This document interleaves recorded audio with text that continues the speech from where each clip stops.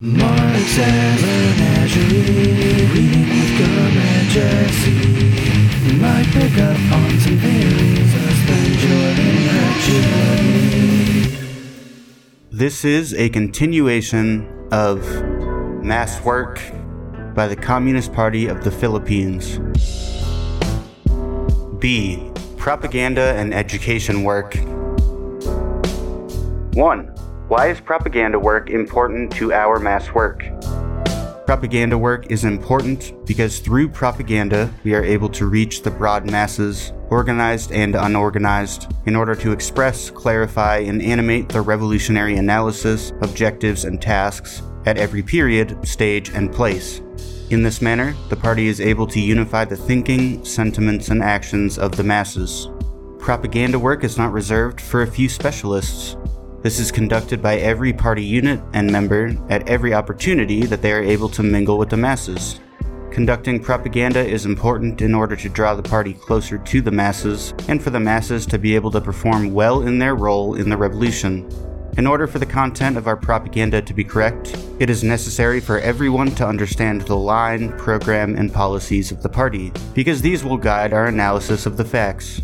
In order for our propaganda to be appropriate, it is necessary to be close to the masses. We will be able to draw from them the information which will provide freshness, scope, and relevance to our analyses. The content and style of propaganda must suit only the present level and tasks of the masses with whom we are collaborating. It is only by associating and integrating with the masses that the units of the party and army are able to provide comprehensive and timely studies and analyses of the conditions of the masses and the places in which we operate. It is only in this manner that we are able to give our propaganda correct content, that our propaganda carries and reflects the conditions, aspirations, and ideals of the masses and the people. It is also only in this way that we are able to ensure that the calls, policies, and program of action which we are propagating are correct and have a firm basis. Our propaganda work has 3 interrelated tasks. 1. To expose the enemies of the revolution and to oppose their anti-people schemes. 2. To clarify the line, program policies, and the means of revolutionary action. And 3. To analyze and to illustrate the life and the struggle of the masses. We expose to the masses the root causes of their problems, and we show them who their real enemies are. Based on social investigation, we identify the principal representatives of the basic problems of every class, sector, place, and period. We analyze and oppose every scheme of the enemy to assert its reactionary rule and to suppress or derail the advance of the revolution. We also repudiate reformism, terrorism, and other counter-revolutionary ideas and schemes. It is also the role of propaganda to popularize the calls of the party in order for the masses to understand them, unify around them, and carry them out in their own actions. We expound on the basis of the calls, and we also teach the means for carrying them out.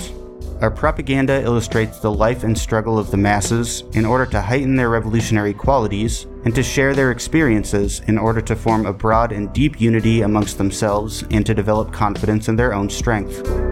2. What are the means and forms of revolutionary propaganda? The basic means of revolutionary propaganda are determined by the mass line and the relationship of the general and particular analyses and calls. From the masses, we gather the concrete, particular, and fresh data and events, which we analyze and bring back to the masses in a synthesized form in order to be useful for the practical struggle. Apart from the information derived from social investigation, it is also important to derive data from research and readings. Propaganda relates the general objectives, tasks, and direction with the particular objectives, tasks, and means. The general line and calls may be the emphasis, but these are particularized according to the masses with whom we are addressing. The particular analysis and calls may be the emphasis, but these are related to the general line and tasks. It is necessary to attend to both secret and open propaganda work. In clandestine propaganda, we are able to conduct the broadest and deepest discussion and express the most advanced calls. According to what conditions allow, we give this an open form. In open propaganda, it is necessary to become creative in striving to balance the legal limitations with our task to reach the biggest number of people with the revolutionary line. There are many forms of propaganda which may be utilized and developed. Mass publications, handbills, mass meetings, group discussions, slogan painting, posters, comics, house meetings, play, song, and poetry productions, dance, broadcast, video, and films, and many others are commonplace. We must also create and utilize spaces within the mass media controlled by the enemy, such as newspapers, magazines, radio, and television stations. In addition to being correct and appropriate, our propaganda must also be effective. Effective propaganda is live, clear, and sharp because it is rooted in the actual life of the masses and uses their language. The combination of various forms also gives an exceeding effectiveness, so does the regular, frequent, and rapid addressing of issues which crop up in the course of mass work. All revolutionaries must use every opportunity to conduct propaganda among the masses in order to clarify the objectives, plans, policies, and the tasks of the revolution and the masses. We must not allow any revolutionary to be separated from the masses. Everyone must participate in the practical movement, organize the masses, lead their struggle, participate in production, and take part in the joys and sorrows of the masses. Not to carry this out is a form of liberalism. 3. Why is education work important to our mass work? Basically, the objective of propaganda and education work is the same. Raise the level of revolutionary consciousness of the masses in order for them to participate actively and wholeheartedly in the revolutionary movement. Education is the formal, concentrated, and systematic study of the revolution by the organized masses. Education work places their participation in the revolutionary struggle on a sturdy theoretical foundation. Education also develops the capacity and skill of the masses in order for them to carry out their revolutionary work and tasks more effectively.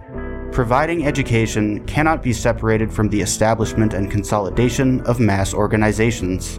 If the masses are able to study systematically and regularly, the ideological and political outlook takes root among them, which will guide their every action and their long-term development in the revolution. Their capacity and skill to carry out and complete more numerous and more complex revolutionary work will continue to develop and broaden.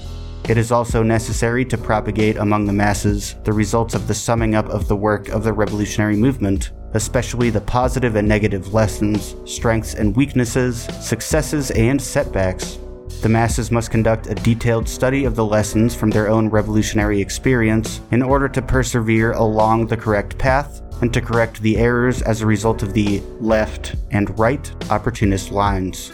This will serve as a guide and a firm footing for the further strengthening and development of the revolutionary mass movement. The content of mass education is comprehended better by the masses when it is linked to their own revolutionary experience.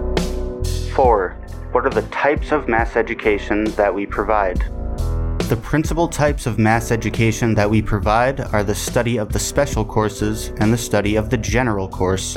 The special mass courses clarify the history, character, and revolutionary solution to the principal problems of the particular classes or sectors that we organize and mobilize.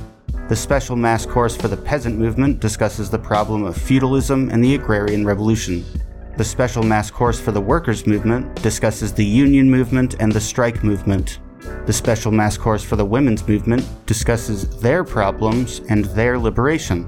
And the special mass course for the youth movement discusses the problems of youth and the correct orientation of their movement. Other special mass courses may also be outlined based on need, for example, for the fisherfolk movement or for the middle forces. On the other hand, the general mass course studies the history of the Philippines, the 3 basic problems of the country at the present time, and the basic principles and task of the People's National Democratic Revolution. After the special and general mass courses, it is necessary for the masses to begin immediately the study of Marxist-Leninist principles. For example, we may discuss the basic attitude of a proletarian revolutionary in relation to serving the people, to criticism and self-criticism, to tasks and sacrifice, the basic principles of democratic centralism, collective leadership and mass line, social investigation and class analysis, and certain principles of dialectical and historical materialism. The mass courses, and especially the introductory study of Marxism-Leninism, prepares the advanced individuals to become candidate members of the party. Together with this, the masses are given education in developing their capacity and skill in leading mass organizations, propaganda work, developing production, health and medicine, culture, literacy, livelihood supplements, introductory defense training and security, and others. It is important for our mass education work to have a program for systematically developing the consciousness and capacity of the masses, mass activists, and those targeted for recruitment as members of the party. We must make sure we allot some time for carrying out these education plans. This is one essential revolutionary work and task which we must not neglect. C. Organizing the masses. 1. What are the two most important principles we must remember in organizing the masses? The first is to base oneself and to trust the masses. This is the basic principle, the mass line, that clarifies the correct style in organizing the masses. It is necessary to allow the masses to learn to take actions based on their own initiative and willingness to assume tasks. What the cadres of the party must do is guide the masses and not to assume all the work. It is necessary to base oneself and trust the masses in order to allow for the emergence of the greatest number of people ready for various tasks of the revolution. We must always remember that when the masses understand and embrace the objectives of the revolution and the formation of their own strength, they will become creative and persistent in their own actions, and leaders and activists will emerge from their own ranks. Let us not presume that only a few people can lead. Let us combat commandism and tailism in organizing the masses. The second principle is the solid organization of the masses for revolutionary struggle. What this means is the establishment of broad, sturdy, and closely knit organizations with a leadership that is unified and healthy and rooted in the mass membership. It is not enough to have only influence among the masses in order to advance the revolution steadily. It is necessary to organize the masses solidly in order to unify them sturdily and prepare them for all-rounded struggle against their class enemies. If the masses are not organized solidly, their struggle will advance only up to a limited extent, and they will persist only in certain conditions. Our objective is for the masses to become a sturdy bastion of the revolution. The leadership of the mass organizations must be composed of the most reliable, most vibrant, and most respected leaders, meaning to say, those who hail from the basic classes and strata, who have an excellent record of humanity, who can be trusted, and who have a genuine concern for fellow human beings. It is necessary to unify them through collective study of the correct line and policies, and to educate them in collective leadership of the mass organizations. The leadership will always remain healthy as long as erstwhile leaders who do not develop, are backward, or are rotten, are replaced by fresh, progressive individuals from the membership. This leadership must be linked firmly with the mass membership, must consult them on important problems and decision-making, and must rely on the unified will and action of the membership principally to carry out its tasks. Solid organizations can be formed only in the midst of mass struggles. 2. What are the preliminary steps in organizing the masses? The first step in organizing the masses in the barrios, factories, communities, schools, or offices is to locate reliable contacts. Preliminary contacts may be products of mass work in other places, relatives, our friends or acquaintances, or those of other comrades, or those of the family of a comrade. Preliminary contacts may be formed into coordinating groups in order to carry out tasks collectively. As much as possible, the preliminary contacts must hail from the class or sector to which we are giving principal stress. They must be honest, have an excellent record of humanity, know a lot of people, and be enthusiastic in carrying out tasks. When in a barrio, strive to find contacts from the exploited peasants or rural workers. If there are none, the preliminary contacts may also hail from the middle forces. But at the earliest opportunity, we must allow those contacts who hail from the basic classes to emerge. Before we give them work, it is necessary to conduct a detailed investigation of the preliminary contacts, especially those who do not hail from the basic forces of the revolution. It is the task of the preliminary contacts to link us up with other individuals from the class or sector that we would like to mobilize. They can assist in the preliminary social investigation, class analysis, and preliminary propaganda among the masses. It is also their task to provide us with information on the movements of the enemy, as well as the unreliable elements in the area. In the countryside, it is also their task to safeguard the security of comrades while inside as well as while leaving the barrio. We must not divulge to the preliminary contacts the overall plan for the area and the progress of the mass organizing. Although some or all of them may become part of organizations that will be formed in the succeeding stage, it is not yet certain and will still be based on their future actions. 3. Why must we establish organizing groups and organizing committees? When do we form them? We must establish the organizing groups and organizing committees step by step in order to select and train the mass leaders, to form the backbone and foundation of the mass organizations, and to launch the actions and struggles that the masses are capable of doing. We set up the groups and committees in the various classes and sectors that we want to organize. In the barrios, we form the organizing groups and organizing committees of the peasants, women, youth, cultural activists, and wherever there is a basis, fisherfolk and workers. In the cities, we form the organizing groups and organizing committees of the workers in the factories, of the community in the urban poor communities, organizing groups and organizing committees in the schools. We form the organizing groups based on division of the class and sector, and division of the various parts of the territory. In the countryside, we form the organizing groups of the various classes and sectors in the sitios and various parts of the barrio. In the factory, we form them in every department or section, in the communities, in every street or important segment, and in the schools, in every college or important part of it. In organizing the masses, we must follow the revolutionary class line strictly. In a typical farming barrio, those who may join the organizing group of the peasants must hail from the ranks of poor peasants, rural workers, and the lower middle peasants. In a fishing barrio, those who may join the organizing group must hail from the ranks of poor and middle fisherfolk, fishing workers, and from the ranks of the exploited peasants and rural workers if there are any. In setting up the organizing groups of the youth in the countryside, we may allow those who hail from the upper strata of the peasantry, but the emphasis remains on those who hail from the ranks of the exploited peasant youth. In the communities of the urban poor, we must rely principally on the workers and semi-proletarians, and secondarily on the youth students. In the schools, the organizing groups must be formed by the students, teachers, and lower-level school employees. The organizing groups begin to set up the organized strength of the people in the most important parts of the place that we are organizing. They link us up with the broad masses. They propagate among the masses the objectives of the revolutionary movement through propaganda and study. They lead the preliminary actions of the masses. Their principal task is to arouse and unify the oppressed and exploited classes, to recruit new members, and to begin the transformation of the legal organizations or the formation of new organizations within their scope.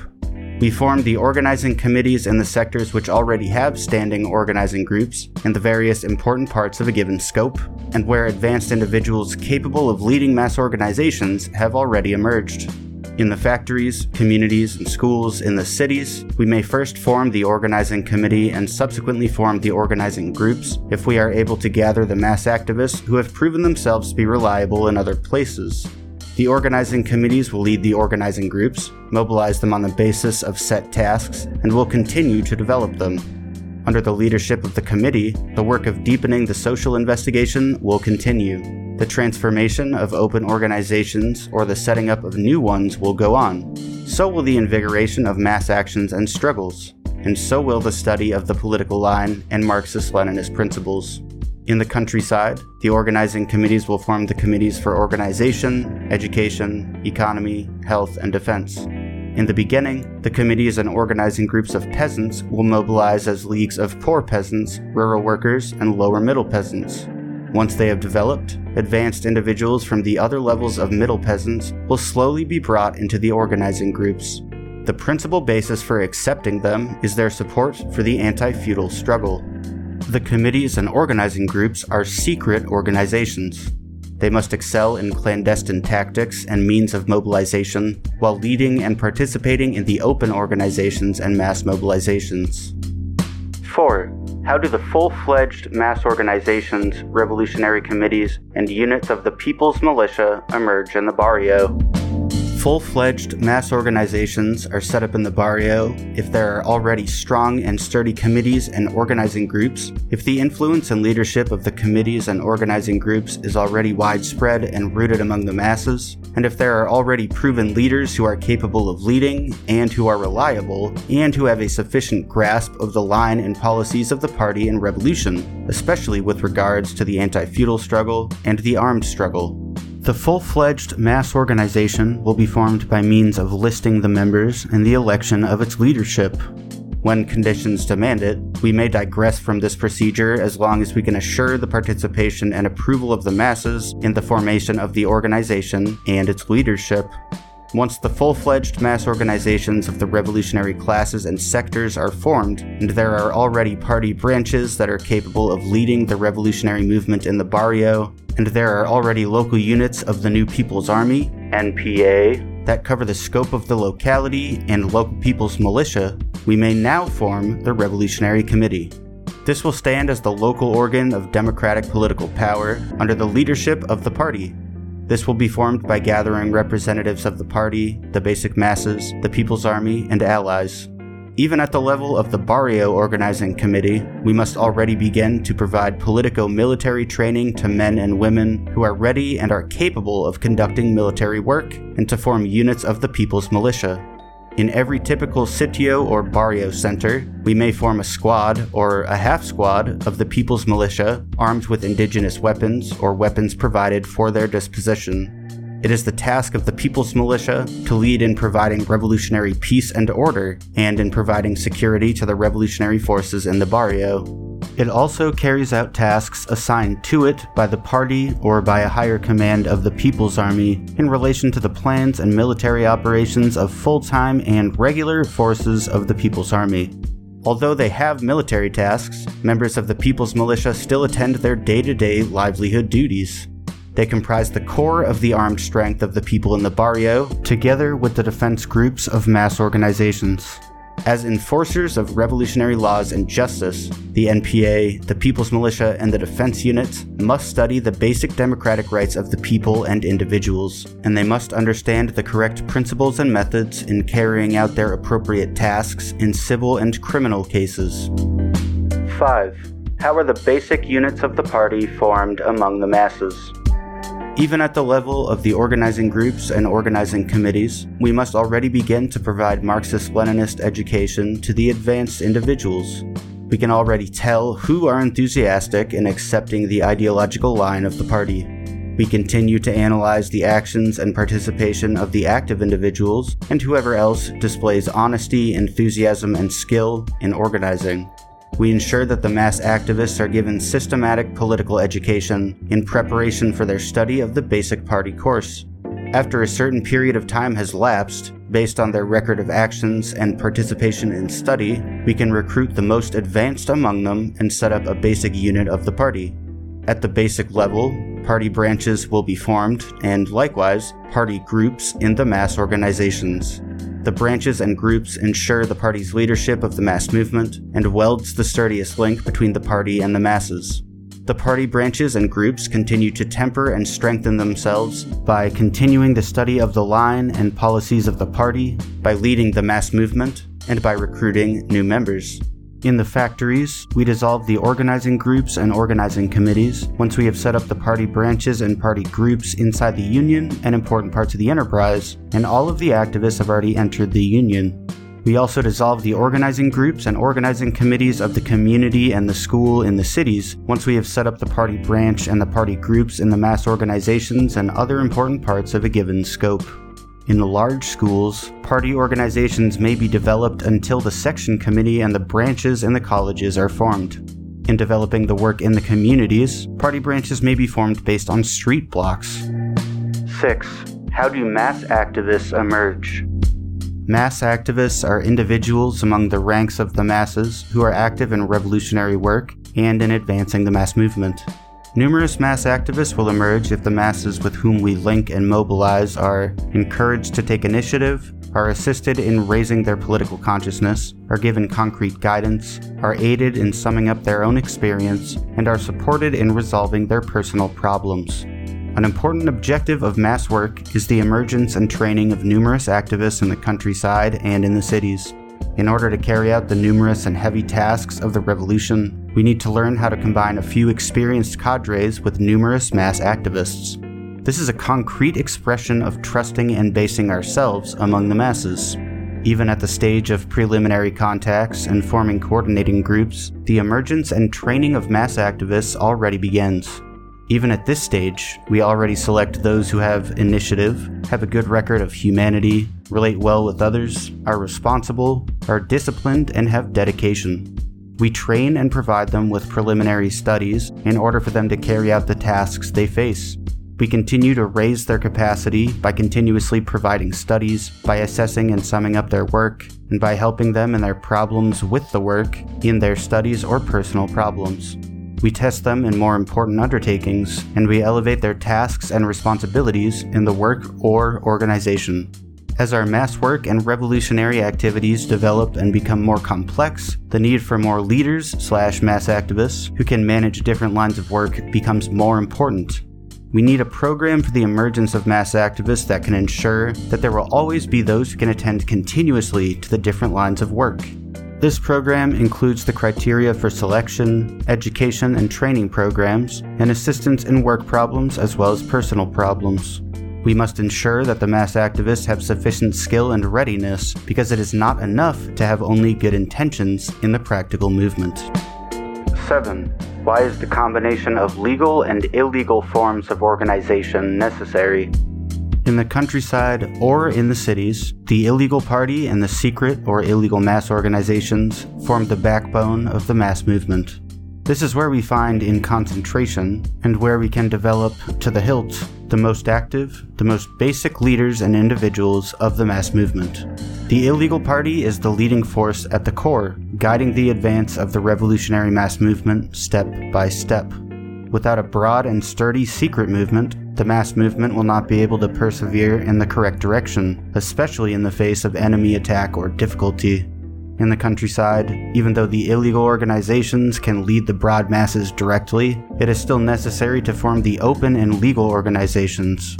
Because clandestine organizations are organizations which must be secret in the eyes of the enemy and people who cannot be trusted, it is also necessary to have open organizations. The open organizations serve as the channel of our legal mobilizations, a shelter for our secret organizations, a means for reaching and linking up with the other classes and sectors when we can draw closer, and a tool for the masses to take advantage of all the possibilities in order to advance their own revolutionary actions.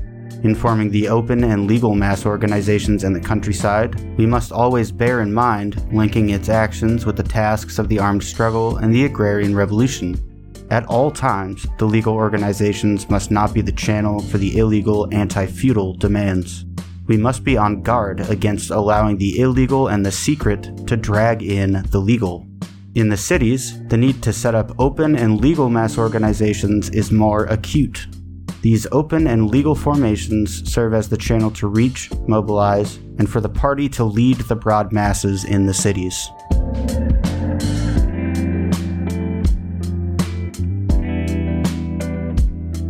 That concludes part 2. I expect the next part to also be the last, covering sections D and E. Remember that you, yes you, can get the menagerie before the rest of the world for as little as $1 per month at patreon.com/epicincredulity. And for now, comrades, enjoy Ye Epoch.